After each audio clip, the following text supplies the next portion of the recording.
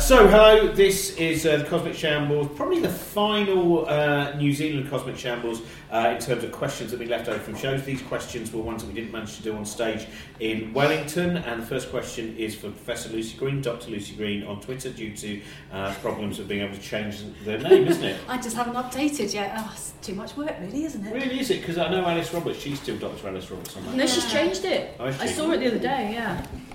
So she's updated it to something else, but I can't remember what it is now. Oh, so it's possible. Yeah. Anyway, that wasn't the question. The question was, is the aurora related to, predictable from, solar activity? So the aurora is related to solar activity. So in the main, it's related to these eruptions from the sun that we call coronal mass ejections. And that basically sends out magnetic field and electrically charged gas into the solar system. And when that material and magnetic field reaches the Earth's magnetic field, it sets up this series of events that leads to the aurora. So in that sense, yes, if you can predict solar activity, then you can predict the aurora. Luckily, at the moment, we can see the activity a few days before it arrives at us. So in that sense, yes, we can give a couple of days prediction. Not that accurate, maybe, but we can say, keep an eye on things, and if you have a clear night, go out and have a look. I've realised that all of these got mixed up with ones that were actually asked on stage, so I can answer, are the glowing bacteria the same as the ones in glowworm poo, which is glowing bacteria shown by Susie Weil, and actually glowworm poo doesn't glow. That was her answer.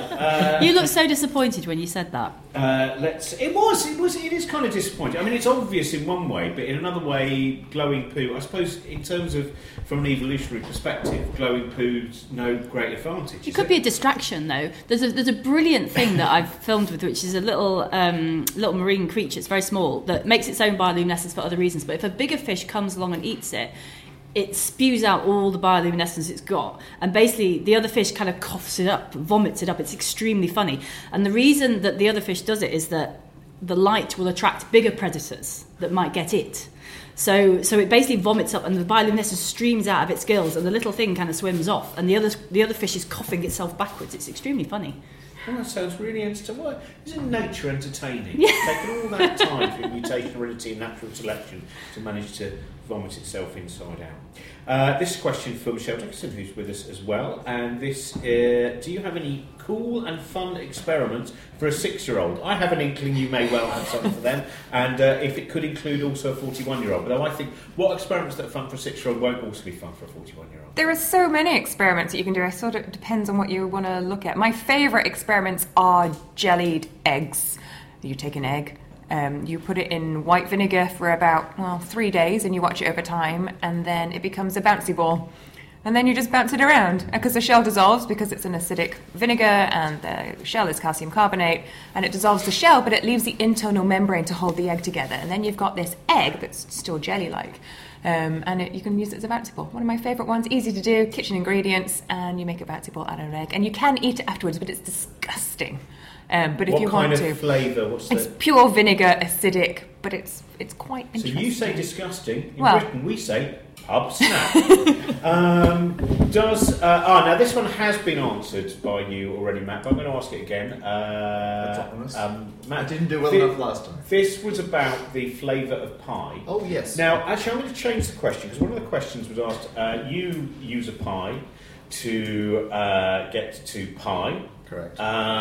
Now, someone then asked, how many apples would you need to get to G? Yes.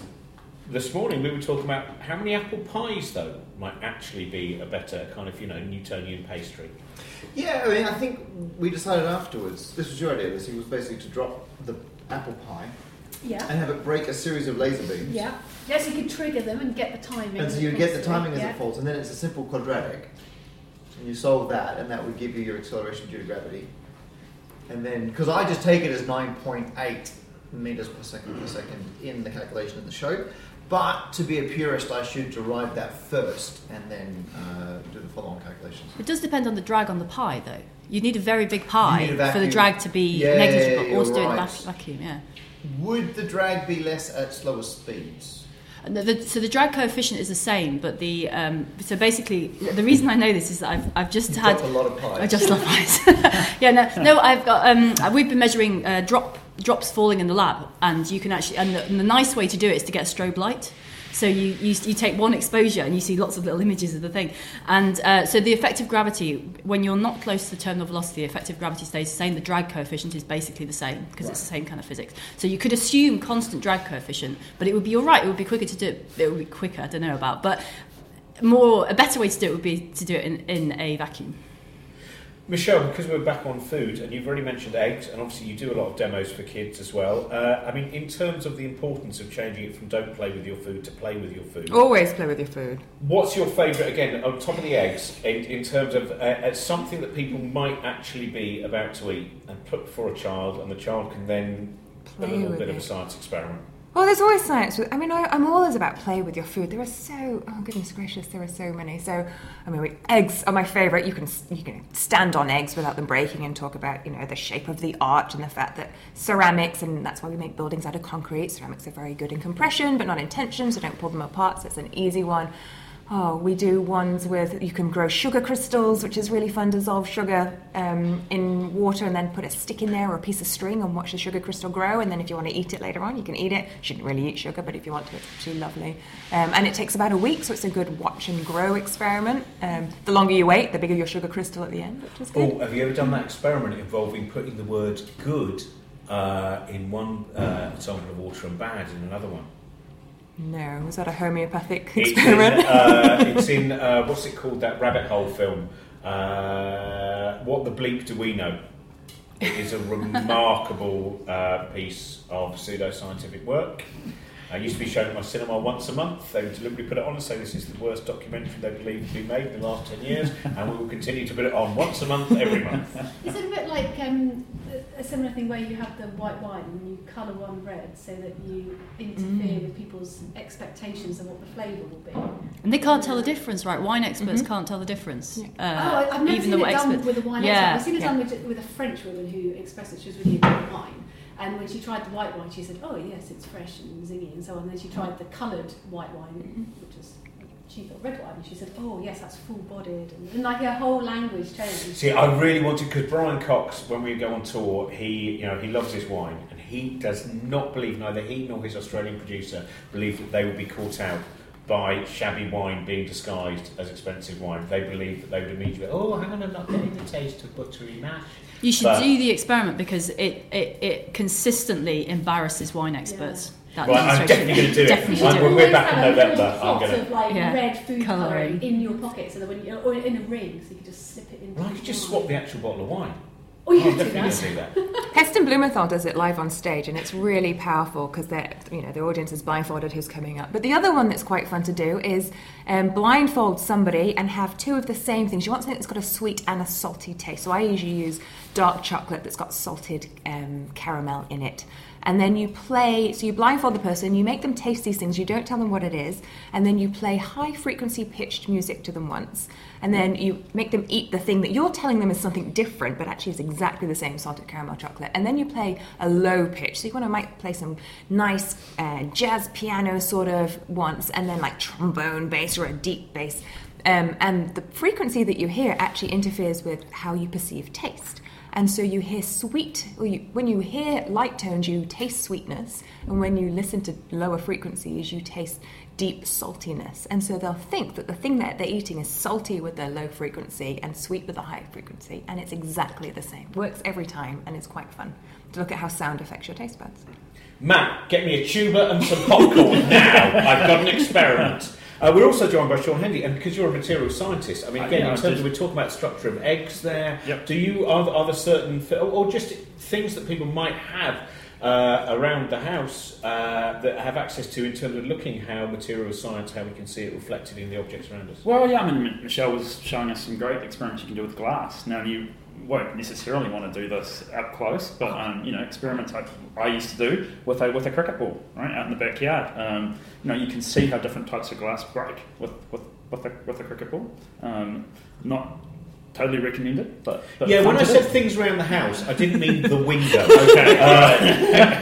But I mean, material science, it's one of those areas where, of course, we are surrounded by its applications, and yet in another way, I think it doesn't seem to be that much in terms of the sciences that we do see talked about a great deal in public arenas, in kind of mass communication. Yeah, it's infrastructure in a way, right? But when you go around your house today and think about how much of the materials are natural products and how much have been heavily processed, right? You can do a little essay of your kitchen. An awful lot of stuff, we're using an awful lot of more processed materials these days that have been engineered down to the atomic scale.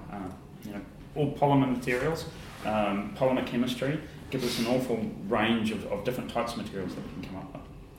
How do you think, can you give me one way that you feel that graphene will change society? Right, so I mean, graphene's got all sorts of uses. One of the most interesting things, particularly if you're Australian, and you guys have been touring the dry continent, is that people have been looking at ways that they can desalinate water, right? So a lot of Australian cities have big desalination plants, and actually one of the applications of graphene, you put small holes in it. The sodium chloride crystals, ions can't get through the pores, but the water molecules can go through the pores. So that's something that already is being tried by Australian scientists and potentially could make desalination much cheaper. Lucy, I've got a question for you. What is the most interesting piece of new sun information you have discovered in the last month? There was just a little sound there. Someone flushed. Of Japanese horror films. That's the moment that the angry soul of a lost child appears. But nothing here, just water running, it turns out. So if I don't appease the sun gods, then I'm in trouble. The most interesting piece of information. So I'm interested in how magnetic fields evolve in the atmosphere of the sun. And I guess I'm interested in quite niche things to do with that. And I'm interested in how particular structures form in the magnetic field. And so the way to sort of visualise what I'm interested in is a series of field lines that like people might have this in mind, let's start with the bar magnet with the iron filings around it, and you see these arch-like shapes in the bar magnet revealed, and they're the lines of force in the magnetic field. But what I'm interested in are lines of force that sort of bundle together in a twisted structure like a rope. And sorry, there's so many things I want to say, but I think I should probably not go through all of them. So one of the interesting things we found recently was information about how these fluctuates can form. But then we sort of use that information to do a side project around sunquakes, which are bursts of seismic activity that happen in the atmosphere of the sun. And we've been linking together how energy is extracted from these bundles of magnetic field to be converted into these sound wave, energy in sound waves. And we sort of found that these flux waves can act as a sort of a focus, a magnetic lens to focus the energy down into the lower atmosphere of the sun. So very, very niche, but it's the first time that we've sort of realised how the magnetic field might affect sunquakes in that way. Next question is pretty much open to everyone. Despite all the advance in knowledge to date, is the meaning of life, the universe and everything still 42? So that's Douglas Adams. But I suppose what I'm going to add to that is, if we find out why there is life and why there is a universe, does that actually change the meaning of our life? What would actually change the meaning itself? Because that seems to me that there are people, I sometimes read Stephen Hawking and I think it seems that he, in the way he writes, imagines that once we know, if for instance we find a unified theory, whatever it might be, that somehow changes the meaning of our existence. I like that question, the 42 example, because it implies the answer is deeply mathematical, and which I agree with. It's probably more complicated than a number. So I would argue that if we do get that kind of fundamental understanding, it's going to be a very complicated equation or series of equations. And so I suspect when physicists finally go, we've cracked it, we've got the fundamental understanding of everything, it'll be so obscure and abstract and mathematical that most people are like, oh, that's interesting, but they won't have a grasp on it, or there's no way for it to process it to be able to have an impact on people's lives. It's the Feynman Nobel Prize thing again, isn't it? You're going, now you've discovered the meaning of life, could you explain it to us in 2 minutes? If I could explain the meaning of life in 2 minutes, it wouldn't be the meaning of life. There's a follow-up to that Douglas Adams quote, isn't there? Because later in one of the books, he writes that there's a theory that states that if the question, because the book is about the questions, they know the answer but they don't know the question. If the question to the ultimate answer was ever found, the universe as it exists would immediately disappear and be replaced by something infinitely more explicable and difficult. And there's another theory that states that this has already happened. Look, Which that's very true, right? The deeper we get, the weirder it seems to get. You know, the less like our everyday lives, and you know, we're a long way from the scales at which the universe started at, right? And we're a long way from the scale at which it exists today. You know, I mean, we're a very small piece of it, and we're only. I think the more we look into it, the more insignificant we feel and seem. But it's not about the answer, is it? It's just the next journey. I'm quite happy, quite comfortable with the idea that humans just need somewhere to explore, mentally or physically, and when you find this answer, or you discover this continent, or you go on this planet, then you're like, okay, I'm bored with that now, where's the next one? And it doesn't actually matter what the next one is, it just matters that there's another one. And it's when we run out of next things to discover that we won't have a meaning of life anymore. So in a way, you need to search for the meaning of life for life to have meaning. But it's all terribly circular. And I think, your work in particular, looking at bubbles, you know, which are kind of, you know, the things that exist about our scale, you know, also shows that we're kind of living in the most interesting part. You know, we're living on a length scale that can sustain complexity. Right? It's no accident that we're the scale we are, because this is where complexity and richness exist in the universe, and things sort of get weirder and simpler as we go up or down in the scales. Michelle, what do you think in terms of... So I think talking about, because I'm all about I'm an experimentalist, I'm a nanotechnologist by training, and so I look at the tangible and, you know, what can we create now? And I think it's fascinating because in nanotechnology we can create something called a metamaterial. And a metamaterial is where you take atoms and you move them around to places where they wouldn't naturally go and create things that would never exist in nature. And it gets me thinking about, well, now we have SPM, scanning probe microscopes, where we can move atoms around into places that they shouldn't be and force atoms into, and create structures that would never normally exist in the way that we know it as humans and through. So what can we do next with that? So can we move biological molecules, or can we actually create things using what we call life forms, so whether it's water-based, and can we actually create something as a human that we now class as a nut? So I'm all about what could I actually do in my lab, and can we, because I don't have a spaceship and I can't go out there, and I'm not very good at physics, so I can't do all of that, measuring waves going out and coming back and be like, oh yeah, so there's this planet 60,000 light years away. But I do have nanotechnology machines and manipulator that can pick up atoms and put them into places where they don't want to go normally. And I wonder, can we create things ourselves as humans that we would class as a new type of life form? So science can give your life meaning, but it won't really derive the meaning of life, will it? I'm up for that. I mean, then it depends. Then you get into what philosophically keeps people going. And I'm just reading *Sapiens* at the moment, which talks about the myths that human communities need in order to cooperate. And it's the fact that there is an answer might turn out to be a myth that just keeps us all going. And I'm all right with that, because it's far more interesting to be looking. I mean, can you imagine anything more boring than going, right, here we are, done. Let's all just have a cup of tea now. I just can't imagine a time where we will know everything. And I mean, I know that people through the centuries or through the decades of science have thought, right, okay, yeah, Victorian age where we had all these accelerations in science and all this knowledge, and people are getting to the point where they know everything. But that doesn't happen. There's always more questions that come about. But even if we knew everything... Yeah, I was going to say, do you think they might reach a point where we still know we don't know everything, but we know there's nothing more we can learn? Well, I don't think so. So, if thinking about it on a sort of universal scale, right? The limits of what we can know come through regions we can explore, regions we can't explore, technology, mathematics, limitations. But we're always pushing that forward.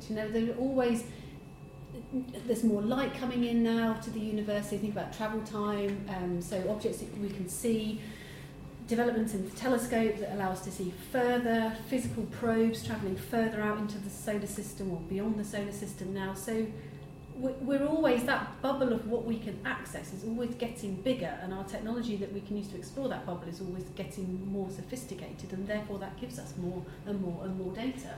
And even if it's not necessarily new discoveries, we might be making incremental knowledge advances around things we already sort of understand. There's always, I think, somewhere that you can go. I can't imagine a time where we just go, oh yeah, that's it. But there might be the point where our limits mean there is just a level we don't even know exists, can never know exists, and therefore we as a limited, small-brained creature in an enormous universe will not be able to make the next step because we don't realise there is another step. I find, the discoveries we've made around dark energy, that the universe is accelerating, and we realise there'll be a point where we can't see any other galaxies. And will the generations that come, hopefully they'll be aware that there were once galaxies. Maybe they won't believe us. Even the point about galaxies, right? We used to give this number to the number of galaxies that we could see, but that I think recently got. Was it the number of stars? Now I'm forgetting my news stories. But maybe it was the number of stars in our galaxy. Oh, my story's going to rapidly fall apart here. But anyway, my point was, we thought we had observed enough to give ourselves a number, and then new technologies come about, deeper observations, and you observe more, and then you're like, oh, actually, there's more stuff out there than we realised. But that brings it back to Douglas Adams, doesn't it? Because something else that is in the Hitchhiker's Guide to the Galaxy is the planet which was surrounded by an opaque cloud, and they evolved and lived, and their civilization developed believing that everything was on the ground, and they never bothered looking at the sky. And then one day a spaceship came, and they all got extremely cross, and immediately tried to destroy the rest of the universe because it wasn't supposed to be there. He was very prescient, Douglas Adams. Yeah. Let's make it simpler. Matt, is 0 a positive number? No. Great. That's what I was hoping. What if ghosts only canned spaghetti monsters? That says that will mean nothing to anyone listening because that's very specific to Josie Long's ghost research, which she's been doing. Still no ghosts 5 shows in. Can you measure pi with the bucket fountain? There was a bucket fountain in the town. Where were we? In Wellington. There was a bucket fountain. Yes. So probably not. I did see the bucket fountain, and I was initially interested because there are some very cool fountains, a bit like the bucket fountain, where the water that tips into one bucket reaches a threshold and it tips into another one. But if the thing the buckets are mounted on is able to rotate, you get largely chaotic behaviour from that system. So you can get chaotic water bucket fountains where it's impossible, you can't predict the future movements of it based on the water flow. Even though you know all the sizes, you know the shape, you know the flow, all the physicists have all the equations, mathematically you cannot predict its future movements because it's a chaotic system. And so I saw the bucket fountain in Wellington and ran up very excited until I realised it was completely explainable with normal physics. And so then I got a little less interested in it. Could we have a tiny array of buckets in a spiral going down, racing some water across the diameter? I don't know. Work with me here. Oh, okay. Could you still get? So we could make a kind of a like a clock. If we had permission from the council to cut apart and re-weld their bucket fountain. Yeah. Probably. Yeah. And then you could float a little boat on top of the water with a pie in it. Yeah. Well, that's answered everything. Thank you very much, Helen, Michelle, Sean, Matt, Lucy. That is the final New Zealand podcast of questions. Those are the questions from Wellington. Unfortunately, we will try those who are left when we get to Perth, who will not be Sean, Michelle or Helen. We'll cover some of the ones from tonight's show in Christchurch and some of the questions from Perth as well. Thanks very much for listening. Bye.